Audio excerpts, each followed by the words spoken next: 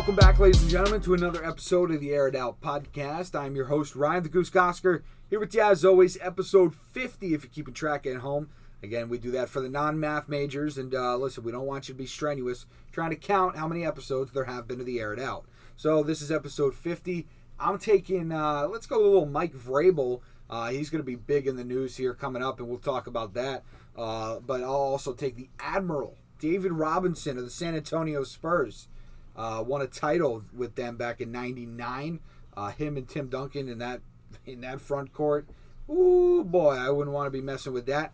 Joined by my co-host, Jolan Biokla. Jolan, who you got this week? Great to be back after Memorial Day weekend.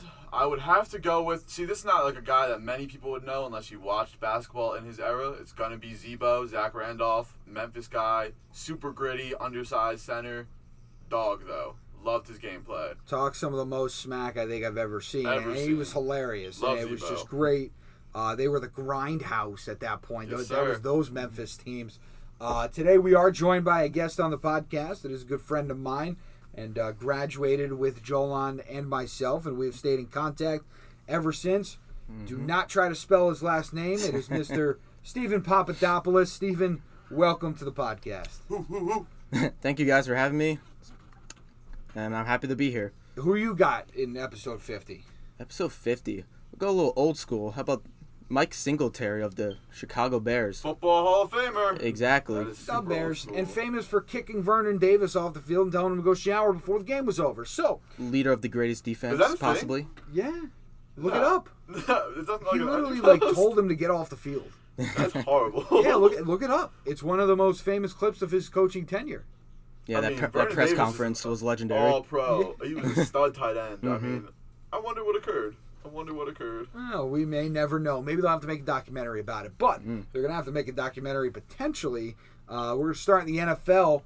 I mentioned Mike Vrabel. Jolan, we got some big news coming out in the recent hours leading up to the recording of this podcast.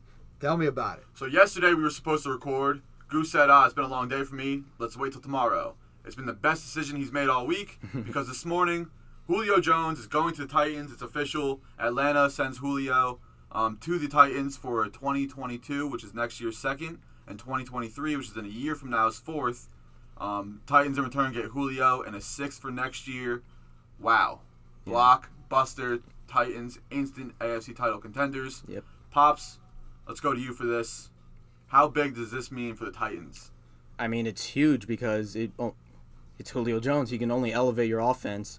And I think it could really help Derrick Henry get more mileage on his legs, especially in the fourth quarter of late playoff games. He won't get as tired easily, and you won't have to rely on him to get nearly 2,000 yards every season. So I think it's huge, and it can only help Ryan Tannehill from here. And I think the Titans should be in the talk for AFC title contenders. And maybe even Super Bowl. Goose, let's Yeah. segue off of what he's saying right now. He mentioned Derrick Henry's longevity. What does that mean specifically? Break this down on how Julio Jones going to the Titans actually helps Derrick Henry on a statistical and career standpoint. Right, and by the way, I appreciate you telling me it was the best decision I made all week because it's been a blur of a week. But listen, what it does for Derrick Henry, I think, and we kind of talked about this in the car ride here, is last year and in previous years, he's had to be, in order for them to be Super Bowl contenders, he's had to be unworldly, ungodly, and almost unanimously the MVP of the entire league, let alone his own team. He had to be the MVP of the whole league for them to have a chance to go to the Super Bowl.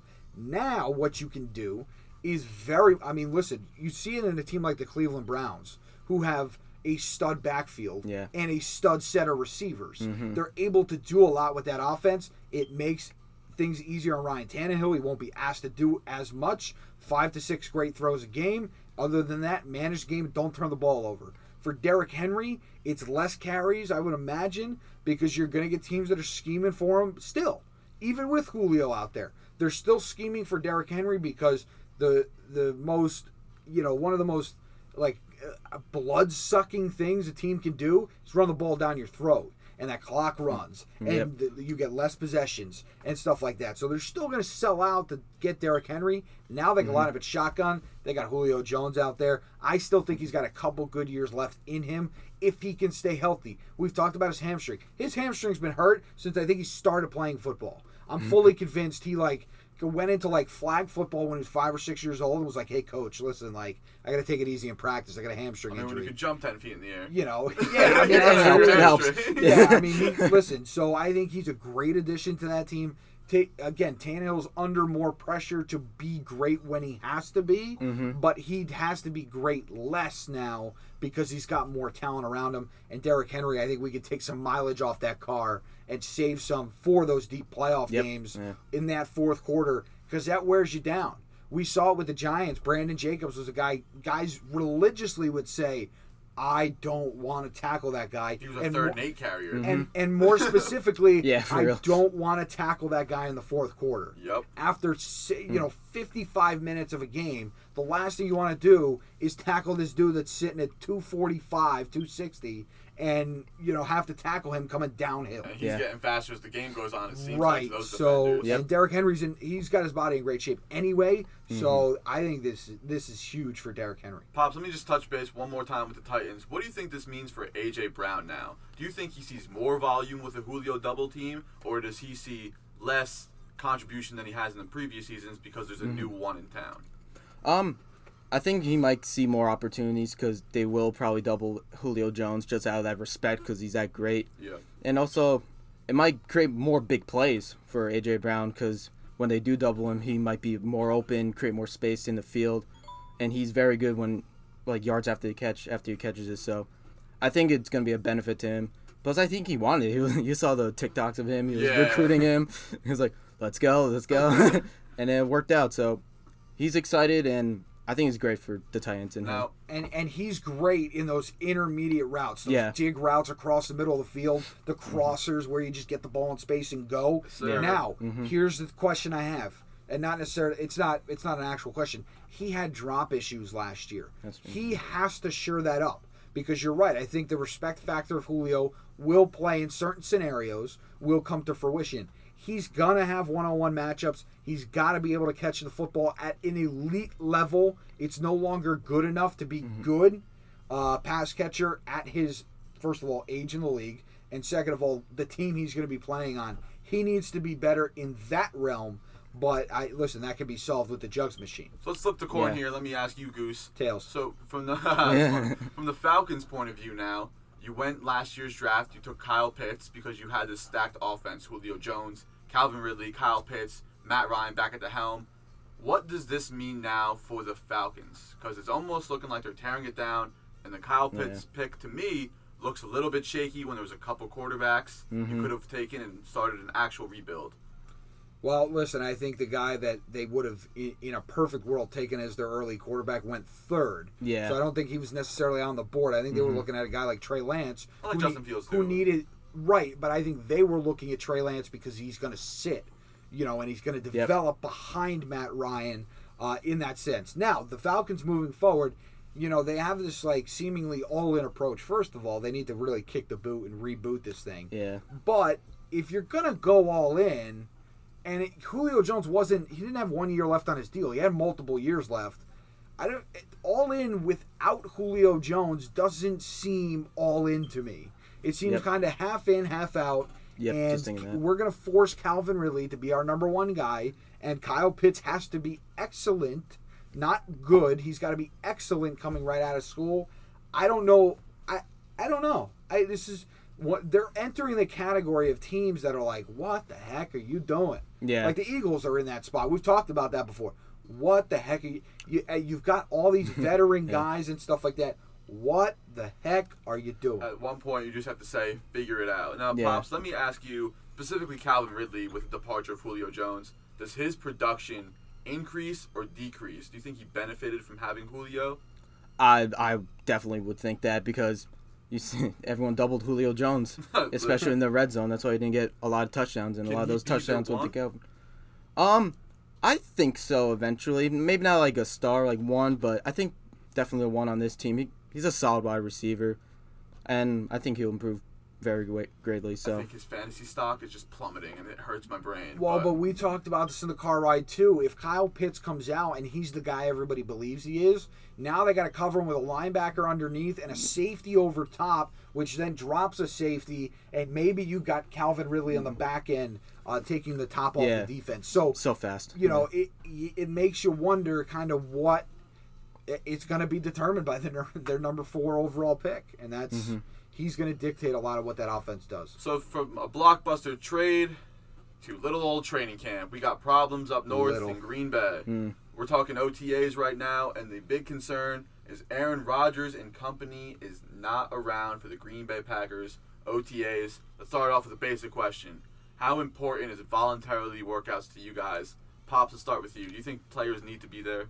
I think like the younger, less experienced guys should be there because it gets them more looks with the coaching staff and all that.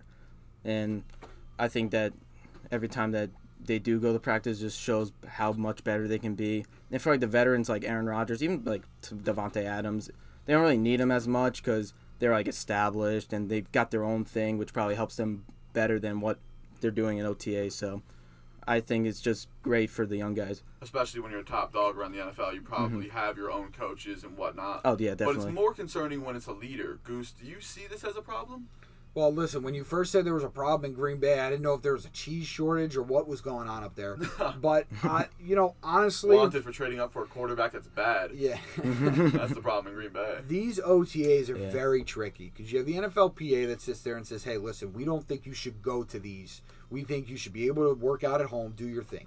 Now, we saw the Denver Broncos with Juwan James, their offensive tackle, who got hurt away from the facility. The team does not have to cover it, and then they cut him. And listen, that feels like getting kicked in the nuts when you're down already. For real. Like, you know, that would, to me, was the extra step forward that the Broncos didn't have to go. But again, these guys are fighting it.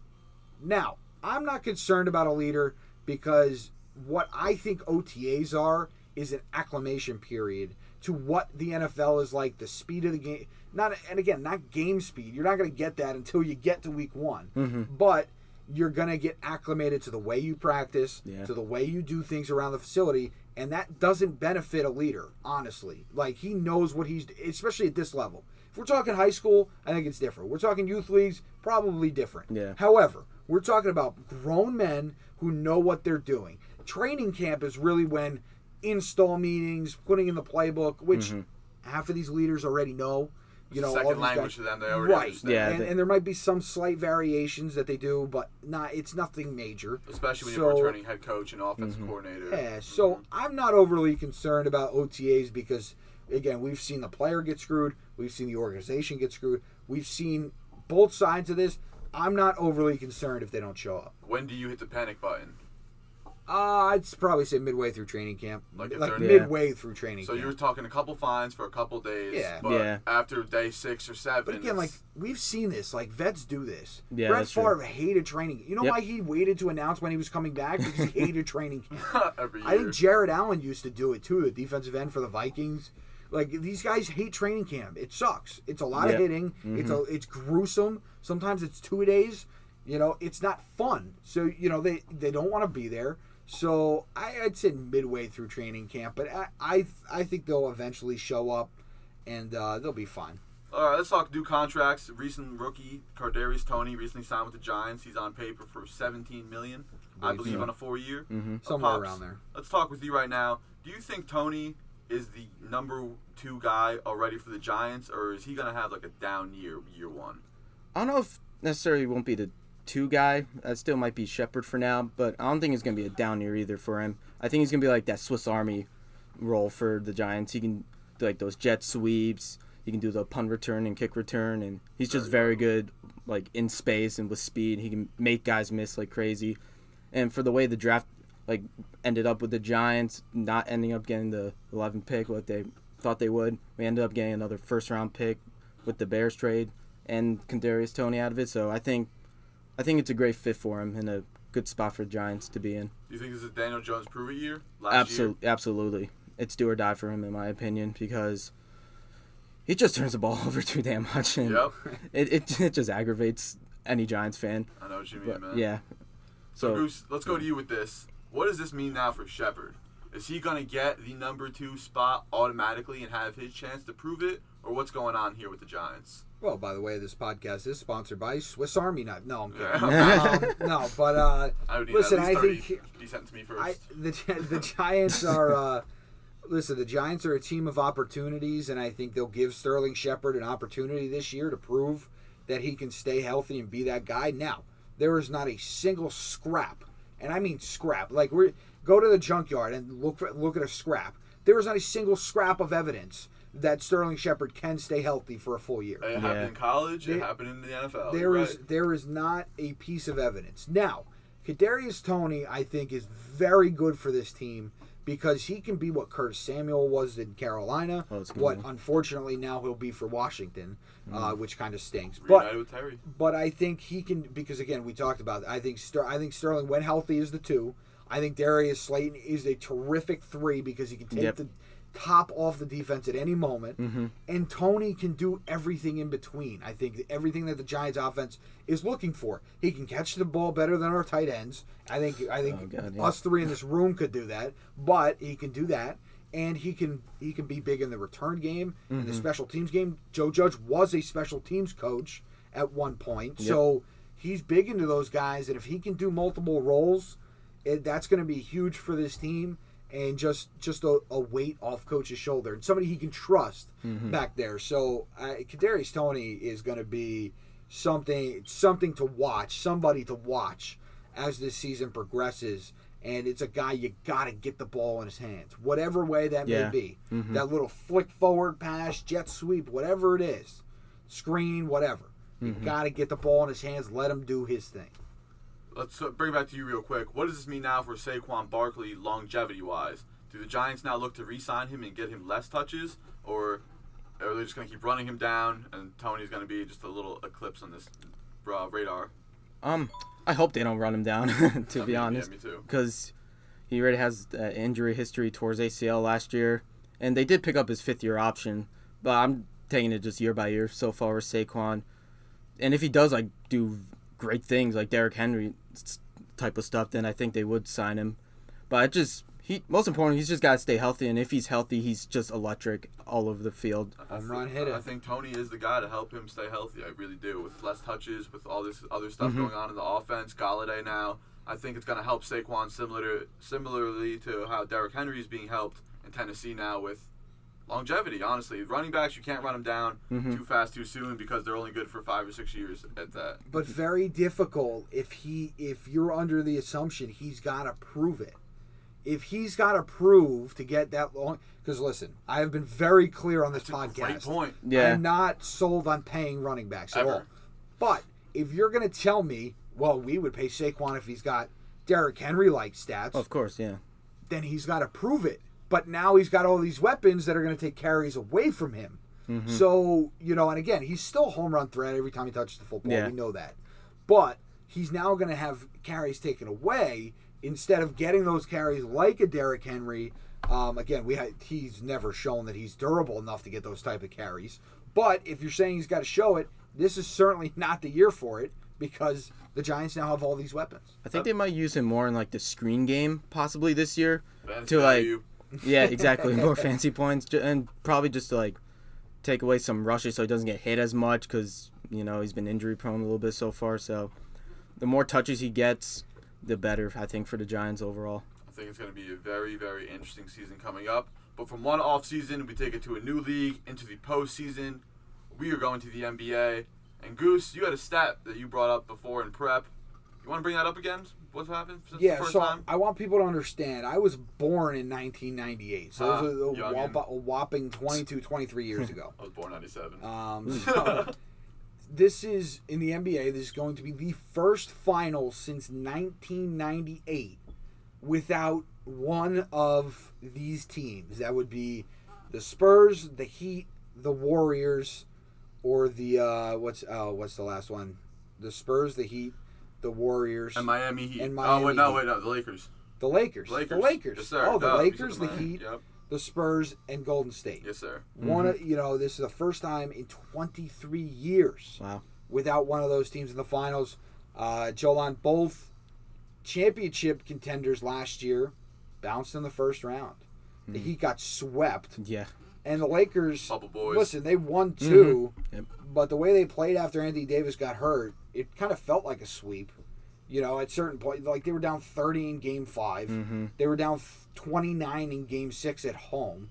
Fought back to actually make it a 10-point game, but you get to that point, you're so worn out that you got nothing left. Too little, too late. Yeah. LeBron, first round loss. To put in his career. perspective how long ago, for some young listeners that are out there, 1998, the top movie was Saving Private Ryan. A great film. And the top song of 1998 was Too Close by Next. I don't even know that song. I think I've heard that So song. we're talking before. otherworldly here. When cinema was basic cinema. When Blockbuster when was black around. and white TV was on a couple channels on TV Land. When Like, I Amazon still was thought- selling books.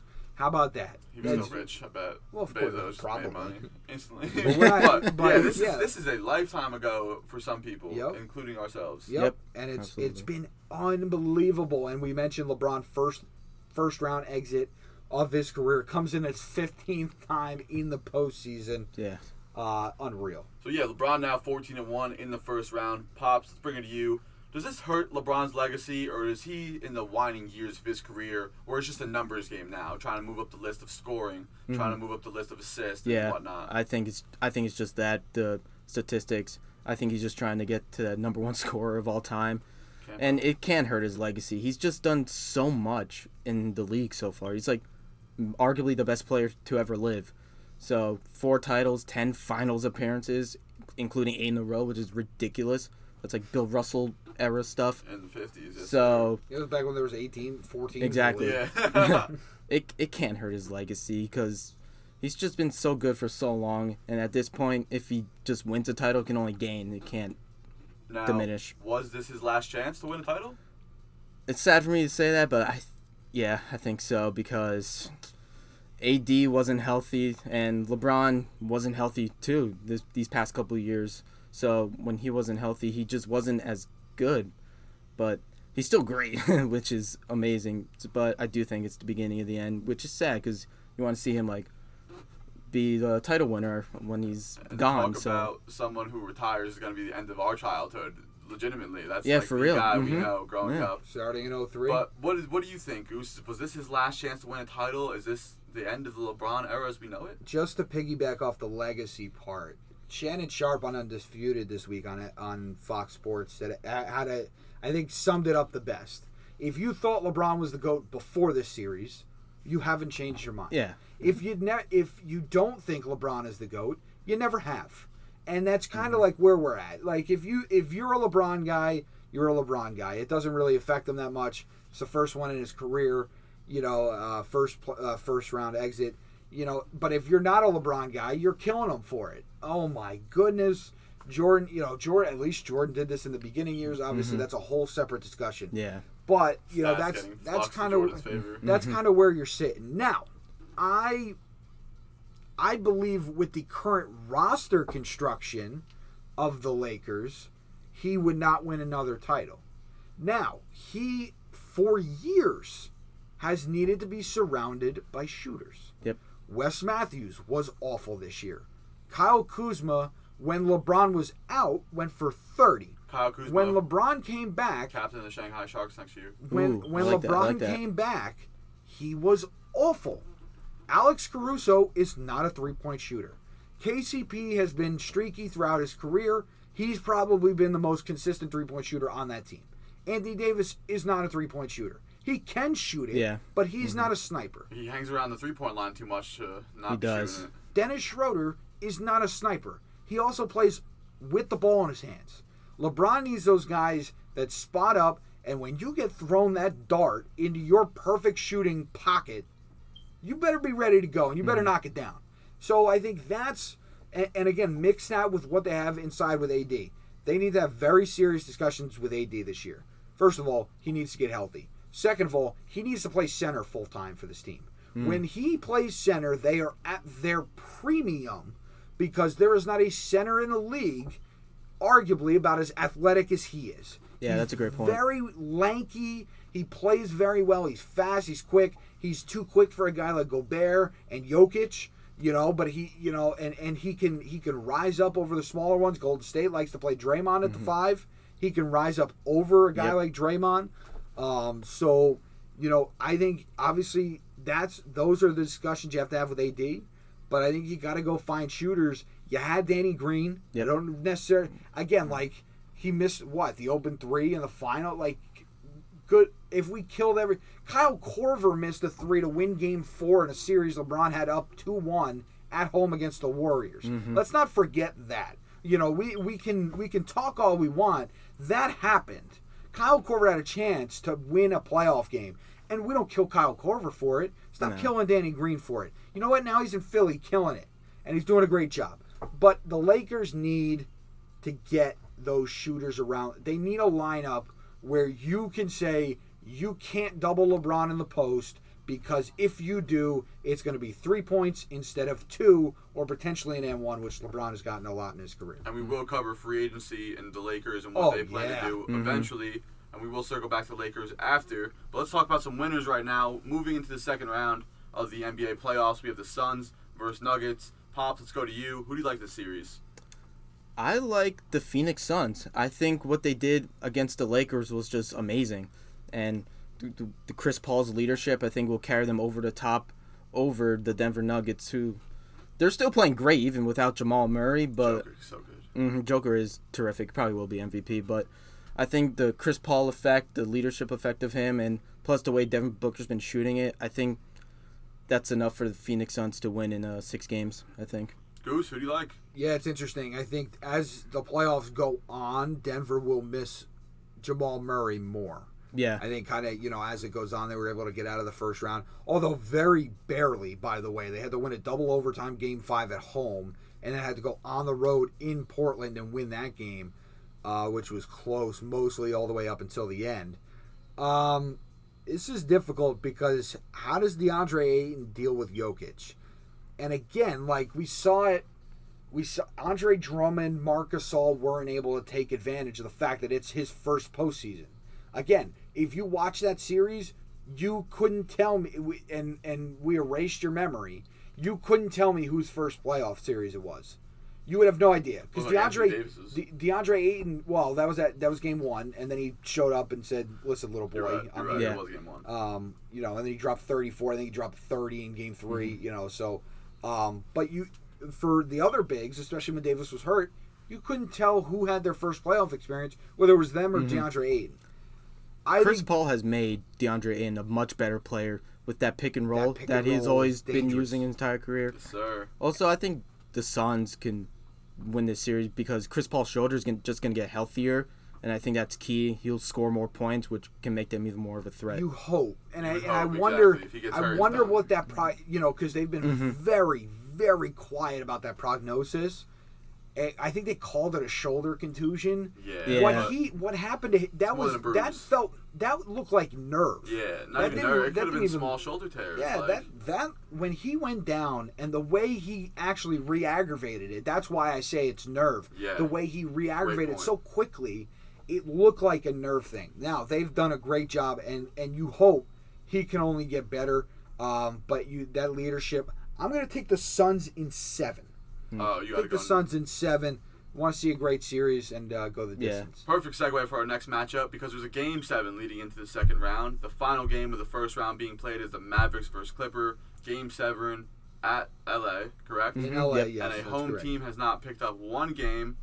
Goose, let's start with you. Mavericks Clippers. Who wins Game 7? And then take us right into the Jazz series against the winner. Yep. So first of all, if Dallas wins this game, they will become the first. This will be the first series in NBA history, and NBA history goes back a long while, to not see a home team win a game in the series.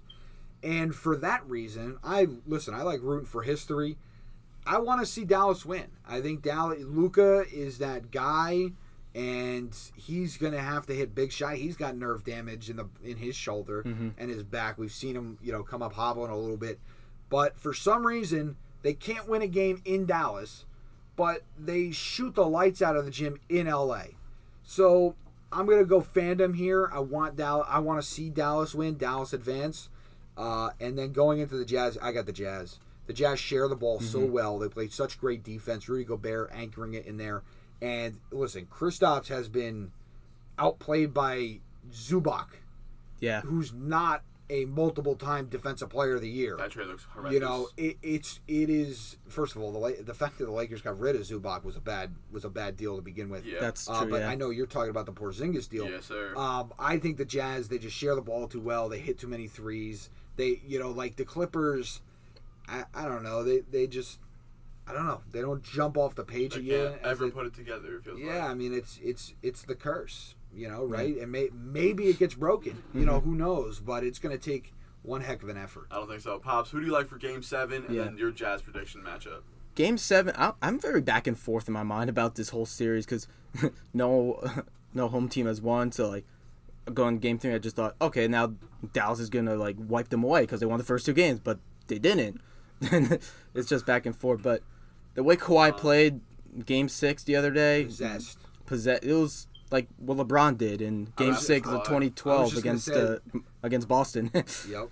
He put up 45. I think Don't talk he needs about to he needs to do something like that again for the Clippers to win because the way Luka plays and just gets everyone involved, the Dallas is so good with him at his best. But I think Dallas will win. I think that away win trend is going to continue and Dallas will move on. We root for history on the show. Who do you got in the Jazz matchup? I think Jazz in 6 Yeah. against the I'm gonna Dallas think the Jazz Mavericks. in 5. Ooh, Rhea, Yeah. gentlemen. Listen, the minute Donovan Mitchell stepped back on that court, Yes. they It's became over. a It's completely over. different team. Yeah. Completely different. And again, I know it's Memphis. I know they're not, the John sexy Morant's up pick, next, though. But John Morant was terrific in that series, and it didn't matter. It did not matter. And, I like the Jazz in 5. Yeah. We move from the West to the East in the second round. I hate this team. The Brooklyn Nets are going against the Milwaukee Bucks, and Nets actually have a 1-0 lead over the Bucks right now. James Harden with an injury in Game 1 to his right hamstring. It might be a factor. We will keep you posted. Pops, will start with you. Who do you like in this series with the Nets already leading 1-0? Yeah, I like Brooklyn in 6, because that a duo of right now with KD and Kyrie Irving is just too good.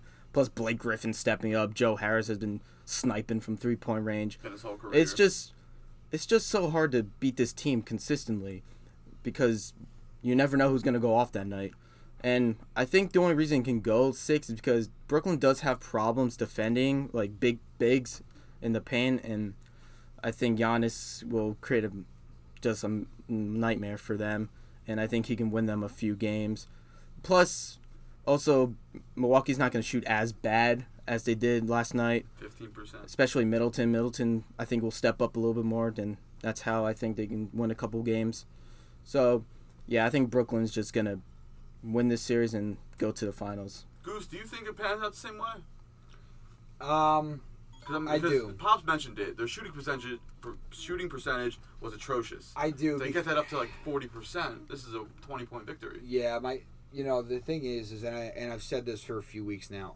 Who beats the Nets? Like, and I mean that in the most sincere way, because you could make the argument with KD and Kyrie, they should win the title. Mm-hmm. Period. Like that is skill set wise the best duo in the league. And I and again, whether whatever about Kyrie and all the off the court stuff, on the court, that's where that skill set pairing makes the most sense. And again, Kevin Durant being a very not passive, 7 foot 70% but sniper. selfless Yeah. superstar makes it so much easier because he's always in rhythm because he can shoot over everybody. Well, it's easy period. for Kevin Durant to be a selfless person when he's shooting 70% a clip and needs 11 buckets to hit 40 points. Like, Yeah, it's wild. guy's a 3-point sniper now. But He's just so efficient, Durant. I don't know. I said it for a while. It'd be a failure if the Nets don't win the title, because this is one of the best collections of talents we've ever seen. Now, the Harden injury is interesting because he's usually dishing it out to everybody, and you can make the argument Game 1 was the play for James. After he goes down the first minute, and you could also make the argument that it was easier to readjust the game plan that he went out so early instead of going out like midway through the game.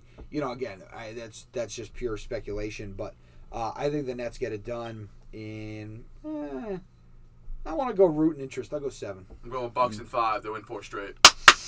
Wow, I hate what a the Nets, prediction. Celtics guy. All right, we're moving on. Moving on to the next matchup in the Lord. East, which another 2 teams I highly dislike: the Philadelphia 76ers and the Atlanta Hawks. Actually, I have no hate for the Hawks. They're a pretty good team with Trae Young now. Pops, let's start with you. Philly Hawks. They're actually playing as we speak in Game 1. Hawks are up. Who do you like for the remainder of this series if Joel Embiid isn't healthy and if he is healthy? If he isn't healthy, I think Atlanta's going to take in 7 because Trae Young has just been phenomenal. It's his moment right now, and he's embracing that moment with all the Madison Square Garden people just booing him. Villain, I love it. Chanting Trae is balding. He embraced it. He gave them a bow. He loved that villain role, kind of like that Reggie Miller back in the 90s. Yes, sir. And if you didn't think he's a star now he is. You can't deny that. He's just phenomenal. He does a little bit of everything. He's like a poor man's version of Steph Curry, in my opinion. But if Embiid is fully healthy the entire time, I think Philly in 6. Because Embiid's just too big and too strong for them to handle. Even Capella, he's been playing very well. And John Collins, they've been playing better than they usually have been during the season. But I just think Philly overall is just too talented overall if Embiid is healthy, but Atlanta's going to fight and claw with them no matter what because that's the type of team they have, and they really playing for Trae Young and fighting with him as well. They finally put the pieces together with an actual leader around there. It is fun to see for Atlanta. Goose, let's take it to you. What do you like, or who do you like in this series, rather? Philly, Hawks, and why? Yeah, this is tough. First of all, Nate McMillan has been an absolutely sensational coach. I think they're Name drop. I think they're 30-12 since he took over the head coaching role. They've been absolutely terrific. Bogdan Bogdanovic has been unreal shooting the basketball since the month of April. John Collins, you mentioned Clint Capella in that pick and roll. He's so perfect for that role. Trae Young, cheating the system, getting fouls all the time. You know, it's a recipe for success. And I'll tell you, Embiid's playing on a meniscus tear. Now I've played two full football seasons on a meniscus tear. One was medial, one was lateral. Now I forget where his is. If it's lateral, it's going to affect how he moves laterally, obviously. Regardless, that first week or two is like, you're often concerned, and that's where it's really difficult to walk, to run, to do really anything. You kind of get into these weeks, and it's going to be his pain tolerance, how much he can take. Because, again, oftentimes with meniscus tears, it's not, are you having surgery? It's what kind of surgery are you having? Because one is 3 to 6 months, the other is 3 to 6 weeks. However, he'd be out the rest of the season if he got the meniscus surgery, because, again, they can't find that out until they get in the knee.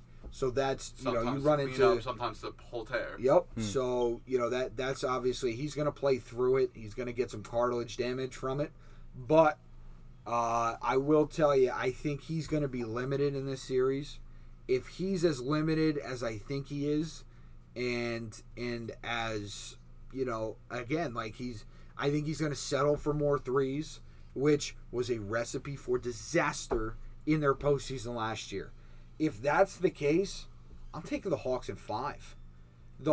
State Farm Arena is a very, what we learned last round, is very difficult place to play. That's now, a big compliment. If Joel Embiid gets, every injured athlete's favorite friend, cortisone, and has a little business meeting with him and is able to work it out a contract. Not a sponsor, but if you want to. No, of course, of course.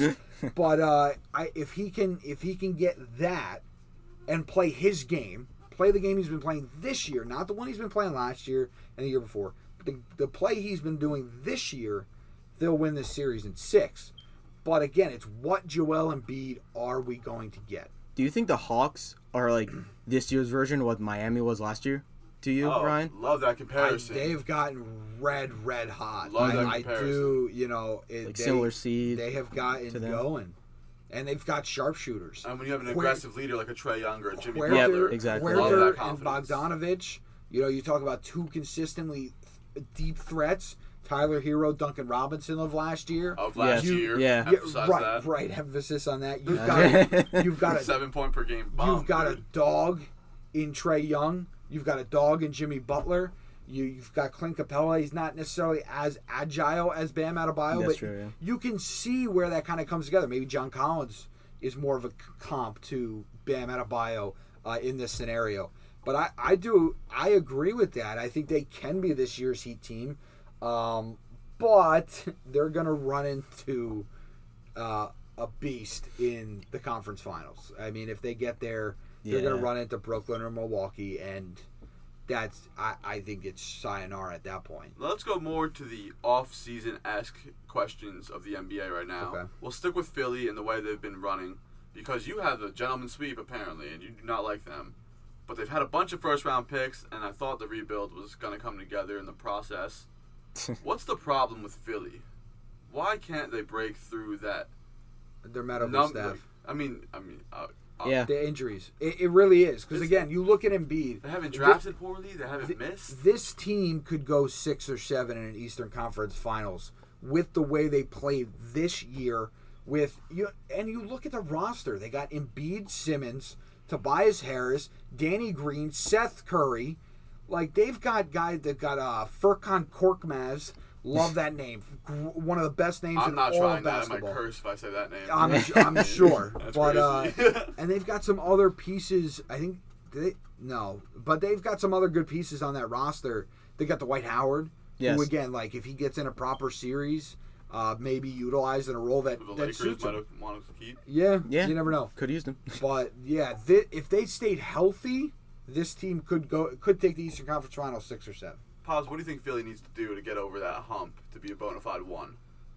I think Even though they already are the one, but we're talking maybe second round elimination. it's difficult because I just kind of agree with Ryan because it is basically injury, because especially Embiid, because this has been his most healthy season and you can see what he's been able to do. An MVP candidate, one of the best players in the league, best big man in the league, you could say.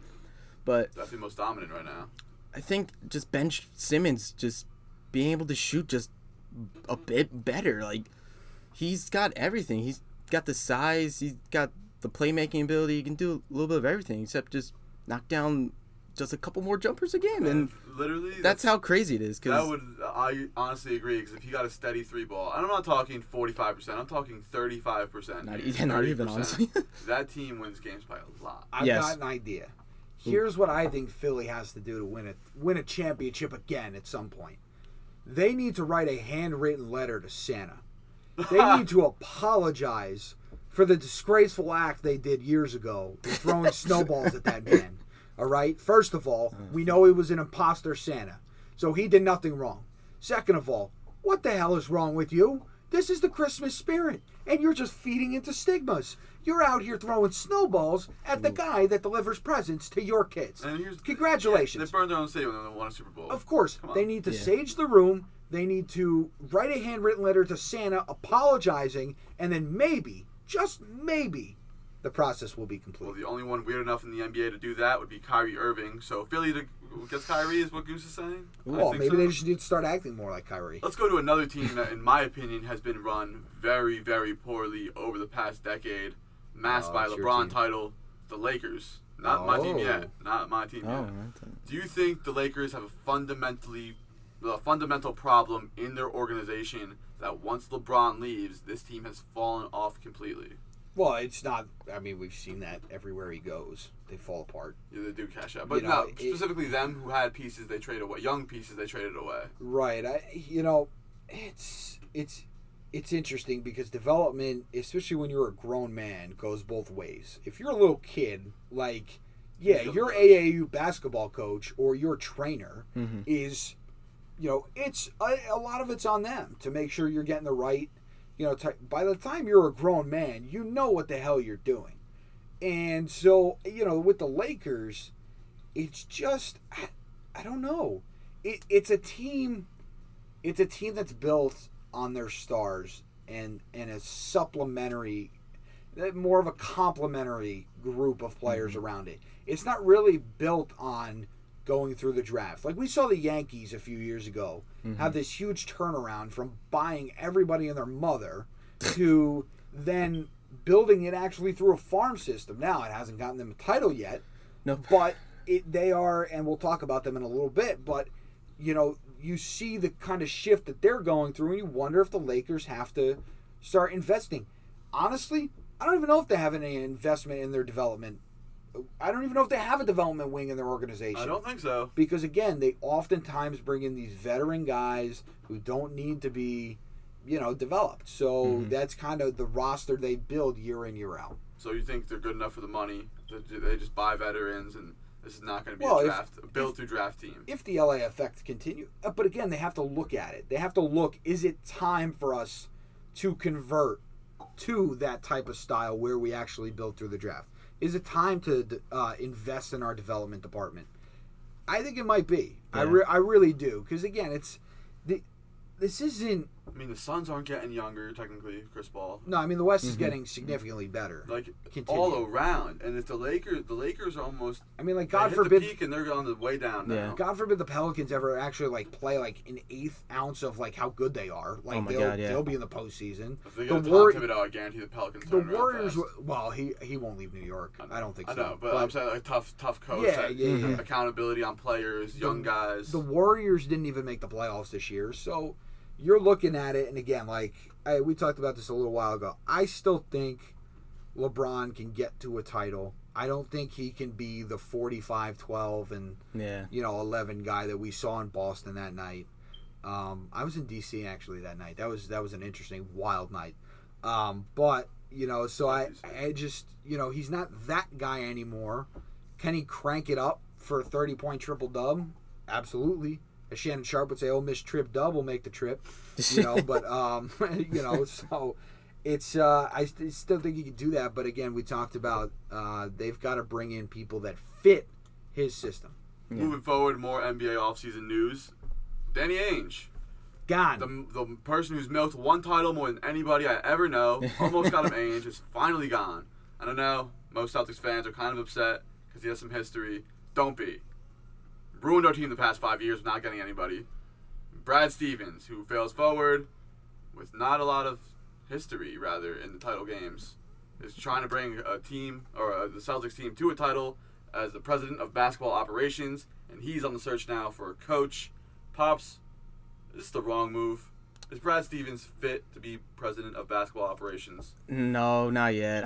In my opinion, I think he just needs a little more coaching under him. He's been the coach, I think, was the coach for 7 years. And he has a bunch of playoff series. He does. Don't get me wrong. But to break that barrier and win an Eastern he does need to break that type of barrier. Just like the way Pat Riley did that. Exactly. Pat Riley was very established. But already, yeah, I understand. I was surprised he would be in this type of role. I didn't think that was his personality. I thought he loves the X and O's type of guy. That was very raved about him. So I thought he would stick with the coaching role, but I guess if more money's calling, then more money's calling, so he'll be the president of basketball operations. Now, Goose, do you think this affects the development of the Celtics as a team? I mean, he'll still be there in their everyday lives, and he'll still be active in the coaching realm. Now, that will affect the type of coach they get. Now, what do you mean by that? It means if Danny Ainge were to say, hey, Brad Stevens is no longer the guy, we're going to move on from him, he could go get a bigger name like a Jason Kidd. Mm-hmm. However, I think with Brad Stevens now, he's got such a coaching mindset that he's going to stay engaged. And some coaches hate that. Yeah. Some coaches hate when the president's always at practice, always making comments about the game plan. Jerry Jones and we were just talking about we were talking about Jerry Jones and Jimmy Johnson. Yeah, some coaches hate that. Others embrace it. Some hate it. And I think Brad Stevens is intelligent enough where you would more than likely want to embrace it. Mm-hmm. But again, ego drives some of the stuff. He's a younger GM or basketball president now. And I still see him as a coach. I don't see him as that front office guy. I still see him as the Butler head coach. You know, and I still think his way in the league will eventually be back on the sideline. Still seems to have that underdog role. Yeah. Again, if Danny Ainge gets him a piece or two, to me, it's not even about what he does as president of basketball operations. It's who he puts around Jason Tatum. Because if he does that, the team could go 0-62 or 0-82 the first year, and I have no problems because it's going to be a rebuild. Like we need to get rid of all these sideline bums who are playing like garbage. I don't want to mention names because they're all garbage. Kemba Walker. You need to get healthy. Max contract. Bum. But still, Jaylen Brown and Jason Tatum are the only two untouchables on that team, I think. And I do think it's a step backward for a team that was a piece or two to really compete. So we'll see how that goes. Well, they took LeBron to a Game 7 just a mere 3 years ago. And we were in the conference final last year to the bubble heat. Yeah. People forget that. Yeah. All right, but and then next up on the NBA offseason, the last piece of information we're going over for the NBA is Dame Lillard's future. Portland has fired their head coach. Trouble in Portland. Dame does not know if his loyalty should be waited out for a team that doesn't want to put pieces around him. Pops, where does Dame Lillard go, or does he stay in Portland? I think he might stay, honestly. I think he's very loyal to Portland and to that city. Why be, though? They're not putting pieces I know, but some people are just like that, you know? The Kobe's. Yeah, Kobe's, Allen Iverson's to an extent before he got traded. He never wanted to leave Philly, probably. But, yeah, I think he might just stay. I think he embraces that role of being that loyal guy, being that one that puts the city on his back. But if I were him, I would probably want to go to, like, maybe in L.A., maybe try to make a trip to Boston. I like that. Yep. So he could be a great compliment for Jason Tatum. Well, Jason Tatum would be the compliment to him. Let's not forget that. Dame Lillard's the top guard in the league. Okay. But I know what you mean. Yeah. I root for it. I gotta tell you, this is a weird situation because these are credible journalists that will tweet and write articles about Dame Lillard wanting to leave. And he has literally said nothing ever with a slimmer of doubt that he wants to go anywhere else other than Portland. He has never once hinted. You know, LeBron does the whole cryptic tweet thing.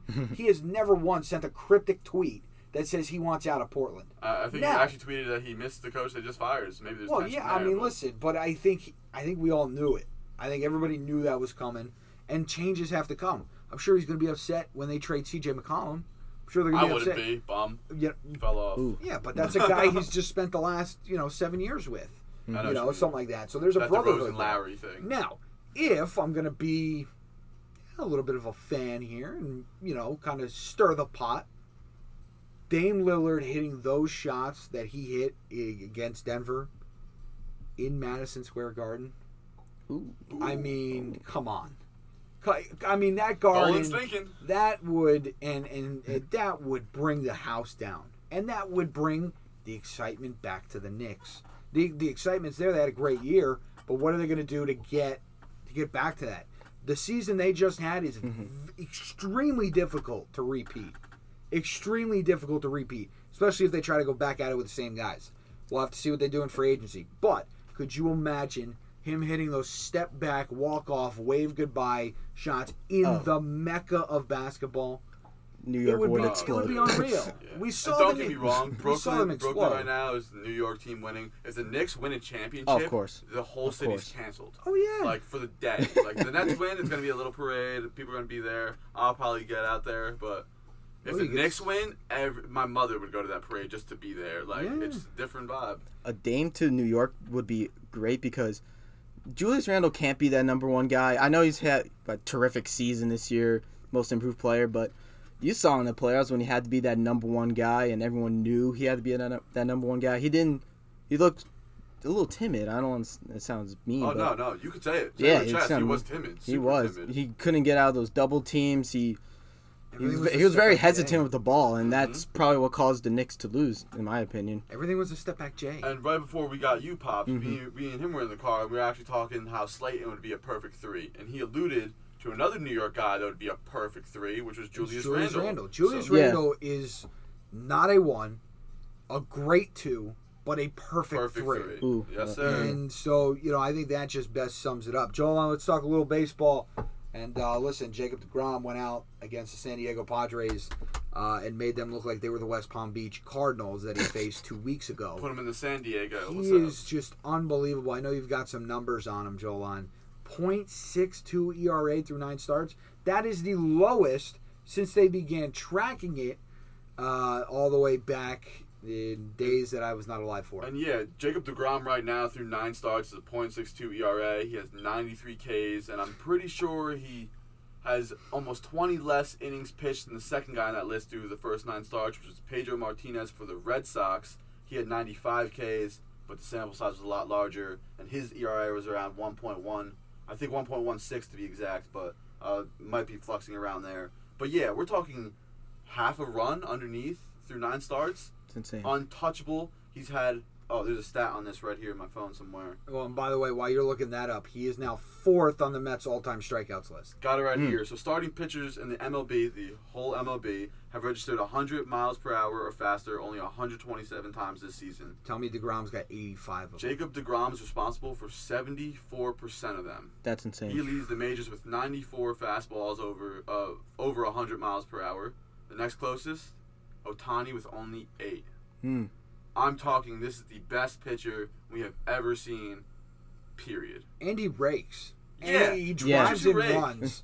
He oftentimes has to do it for himself. Yep, he has to run support. But you're mentioning it, Jolan, and I think, what'll hold him back is the fact that he was a little bit of a late bloomer, and we'll see it. But when his career is all said and done, you will have an argument to say he has the greatest peak of any pitcher we've ever seen. Yeah.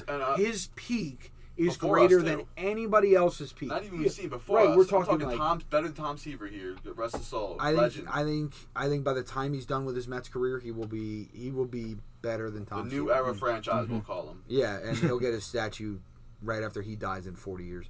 I'm still salty about that, but go So ahead. on this day in Mets history, Jacob DeGrom gives up 8 runs in 4 innings against the Texas Rangers. Talks to Terry Collins. DeGrom since then has a 2.21 ERA. We love you, Terry. It was just one of those facts on my Twitter. Terry Collins. Oh, you want another fact? Today is the 75th birthday of the New York Knicks, as we were just talking about them. But Stevie, Knickerbockers. I want to talk about the Yankees have been struggling. Yeah. What's going on? Where are the bats? They couldn't hit a beach ball if they were standing in the middle of the ocean. Haha. What is going? The pitching's been great. I think know. that was arguably the biggest question mark coming Exactly. into the year, and they've been exceptionally good. Mm-hmm. And the bats, crickets. Yeah, I don't know, man. It's just like the pitching was supposed to be the one that had to improve, but now the starting pitching's probably their best thing so far this season, and there's just too many guys like down the order batting averages in like the 180s, 190s. It's gross to look at as a fan right now. Do you think it has something to do with them going for home runs and less contact, or do you think this team needs to start rallying more? Oh, definitely need to start rallying more. They need like 2-3 more guys in the lineup that like DJ LeMahieu not good like an average, but like guys just contact all the time. A lot less strikeouts. Like the strikeouts just demoralizing to look at. It's just all or nothing every time. That just sucks to watch. No, it affects the confidence of hitters when you're going for power every time, and then next thing you know, you're in an 0-for-8 slump with 6 strikeouts, and you've grounded into 2 like double plays. Here's a bad stat if you're a Yankee fan. This year they are 0-17 when their opponents score 5 runs in a game. That's a Mets stat in my life. Not get up 5 runs. If that team hits 5 on the scoreboard at any point in the game, that's bad. The Yankees are 0-17. That's real bad. That is when Garrett Cole playing the way he's played, like that is shocking. Tell the guys across the street. That is shocking. It is shocking. But again, both teams I think are good. It's going to lead to a great summer of New York baseball. Let's stay on the Yankees and pitching. Okay. Let's talk Pine Tar. Whoa. Because I know now the MLB is cracking down heavily on people who use Pine Tar on their hats or gloves or whatever their tricks are. Pine Tar? No, not Pine Tar. What am I talking about? What substance No. I'm asking in general. Like, have you ever used Pine Tar? I used it on my wood bats. I used it on a little bit. Yeah. I used it on my aluminum bat once. But really? like, Lord only knows. Whatever tricks they are doing, a lot of it has been caught on camera. A little glove scuff here, a little hat twirl here. And it's gotten to the point where now the MLB has to go out of their way to stop it. Do you think this affects Garrett Cole? Wow. Only if he's doing it, right? I guess. I saw it on video, and Yu Darvish is the biggest culprit of this right now. MLB, oh, man. Major League Baseball has always been known to be like this nitpicky about like rules and all that. Unless you're taking signs from the camera. Well, that's a whole different Yeah, situation also, with but, the like, Astros and think all of that. any other sports league. How many sports league have all these cheating scandals? Exactly. They are like number one in cheating. Mhm. Like that's bad in a relationship. You cheat, they're gonna break up with you. Mm-hmm. Like and fans have broken up with Major League Baseball. Yep. We see the decline in numbers. Now this year has actually been pretty good from what I understand. Viewership's been pretty Especially good. the first 15-day window. Was Yeah, record-breaking. and I think Major League Baseball too was getting a lot of fans back And that's in what the it was. ballparks It was quicker. baseball was back. They're Yeah, starting to actually. like adjust to what the NBA and the NFL have been doing with like their marketing and the way Yeah. they use their social media Get to their try to stars get out the there. game back So to back where to it square was. one. Does this hurt good pitchers now? Is it going to ruin some of their games? Yeah, probably because pitchers are probably the most like superstitious like athletes maybe because they always have that routine before they get on the mound, throw a certain amount of pitches, do some sort of type of warm ups, things like that. And if that was part of their routine, then and they can't do it anymore, then it probably lead to not good numbers for them. Are you a fan of this rule, or do you believe if guys want to do it, just let them have the ability to, and some guys, DeGrom, don't need it? Breaking news in the New York I- Daily Post tomorrow. So do you think so? Do you think it should be like a rule that is just allowed almost in the MLB? More of a preference thing? I think so to a degree because if you're a bad pitcher anyway from the start and you're still using that stuff, like, does it really matter that Like, much? yeah, it's not going to Like, help your velocity. it's similar to like PEDs. Like, if you're a bad hitter and still taking PEDs, but your numbers are still the same, or you're like cheating. Yeah, you're not really cheating, are you? Yeah. So, I don't know. Yeah, I mean, I would say no because in baseball the pitchers are just unreal. So like the Yankees slumping offensively is not an anomaly. Yeah. When you look at Major League Baseball, Right, this offenses season. are down this season Yes, sir. across the entire league. Mm-hmm. So I don't want you to do what the NFL does, which is bend completely over for the offense. But, like, get rid of some of this stuff to give them a shot. Because it seems clearly right now they've got no shot when they go up there. But, at least give them a shot. Give them a shot. That's where I would take that. What else we got going on in the MLB? Yeah, I mean, not much going on in Major League Baseball, but you turn it over to college basketball. Coach Mike Krzyzewski is retiring after this year. Yes. Go. Big announcement to do it before the year. He talks a lot about recruiting, and I'm very big on recruiting. Is a lot about relationships. You oftentimes definitely. commit to a coach rather than a program. You can argue whether that's right or wrong, or indifferent, but that's how athletes commit to schools. Mm-hmm. So if he recruits this entire year and then in March says, "Oh, I'm done," Well, those kids are probably done too. those kids will transfer immediately. Yeah. So at least now he gives them a heads up, and they can now meet their new coach, John Shire, who played for Coach K, won a title with them back in 2010 over Brad Stevens' Butler team. So again, congratulations to him. Unreal. Whatever you think about him. He's got a chance, Joel, and he's at 1,170 wins overall. They win 30 games this year, he gets to 1,200. That's hard to do, though. That is very hard. Very difficult to do. Now, you will get a full college basketball season again. That's true. And I think Duke's got, obviously, they got a good recruiting class coming in. They always seem to, except for last year. And, they were kind of poo-poo. Who was, besides Gonzaga this past year, who was the last 30-win club we saw? Kentucky or no? Yeah, I mean, it I don't couldn't have been that have the 2014 stat Kentucky in team. front of me. But still, it's a But there's hard number to hit. Yeah, It but is there's very hard, a team yeah. that finds a way to like get to it. Well, it could be a mid-major. Some mid-majors, they got Yeah. to 30 to get. Like Wichita to State win, Yes, back sir. a few years ago. Shockers. Yep, they were undefeated going into what, like their last game of the regular season or something. Yep, it happens to everybody. Yep. So again, congrats to Coach K. Looking around with the College World Series of both baseball and softball, Oh, absolutely Tennessee. terrific. Tennessee, that walk-off grand The slam. bat flip was so Oh, it was cold. terrific. That Probably was the awesome. longest- That was awesome. Longest trot of all So time. for the casual listeners that do not watch college baseball, let me paint the picture. Tennessee is down, bottom of the ninth by 3 runs. The first guy gets a single. The second guy gets a single. Man on first and second. They walk the third. The fourth batter up in the rotation on the second pitch, I believe. 0-1 count. So, Yeah, takes it yard. Apo Taco right field. That's what you dream of as a kid. Coldest bat flip in history. Walks down to first base, chucks it over his head. Tennessee was going wild at home. It was fun. It is what you dream of as a kid, though, right? Bottom of the ninth, down 3, hit a grand Got slam to win. goosebumps. Goosebumps. And in the Women's College World Series in softball, James Madison has been the surprise of the tournament. They beat number 1 seed Oklahoma. JMU. Let's go, girls. Yep. And then they're the first unranked team because they beat Oklahoma State in their second game. They're the first unranked team, I believe, in Women's College World Series history to reach the semifinals. So I believe it's Adichie Rodriguez, Odichie Alexander, excuse me. She has been phenomenal, and that's what I love about these college tournaments. That's the pitcher, right? Correct. Yes, sir. We see great players. Yeah, it dove into Yes, the sir. tag. That was We crazy. see these big moments of these little schools. NJIT is playing in the baseball regionals right now. Now they have to go play Arkansas, so buckle up and good luck. But all you need is one. But Yep. they're fighting, they're scrapping, and they haven't played on a home field. I actually learned this the other day. They haven't played on a home field in 2 years Why? because their home field in Newark got torn down.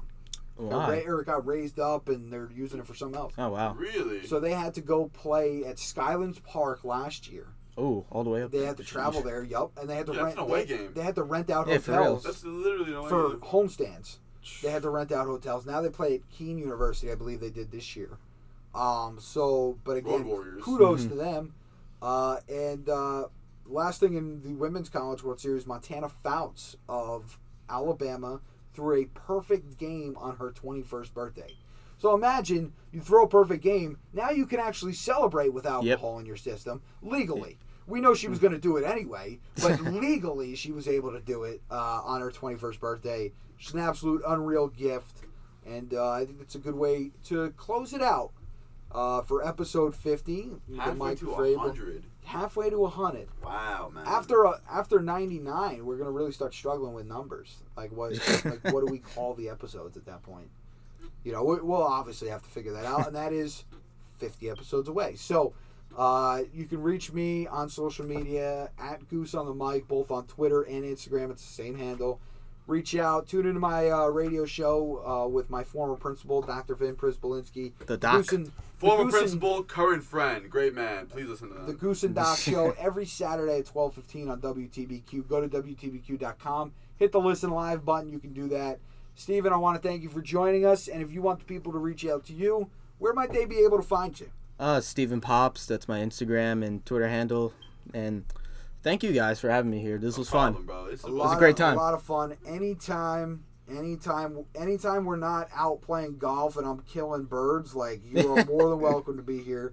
Yeah, this was fun. On the podcast. Watch PETA shut down this episode now. Bro, I'm telling you. So we went to Florida, and we were at a country club in Florida. And it's a par 5. You have to lay up because then it becomes a dog leg right. No, it becomes a dog leg left because then it bends back to the right. Okay. Right? That's how dog left and then it bends right. Yeah, I know. So I'm like, all right, and this is my early days of playing golf. Not really many rounds of 18 on the course. And I take the driver out. Par 5's like a quadruple bogey. They're not my clubs, so I take out the driver, and I'm like, all right, let's bink, and I just hear and I'm like, and then nobody was behind us, so Steven and his father were like, that was hey, insane. Why don't you hit another one? Bird on bird crime. The same spot, Joel, on a different bird. And I'm like, oh my God. Oh, no. I'm getting a phone call from PETA. It's like when Randy Johnson hit that bird and with the feathers coming off. PETA, don't cancel us. Episode 50, Air It Out Podcast, is ending on bird violence, goose versus birds. You can follow us on Instagram or Twitter at Podcast Air It Out, and Instagram at airedout.podcast. You can follow me at Good Old Joel's on both Instagram and Twitter. Any questions, comments, concerns? If you want to join Goose and myself, if you want to ask Goose questions about his radio show or anything like that, please feel free. Shout out Doc. Yeah, absolutely. And Joel, funny we talked about the birds because episode 51, I can already tell you, is the Randy Johnson episode. So until episode 51, and until next week, PETA, please don't cancel us. Put in the books.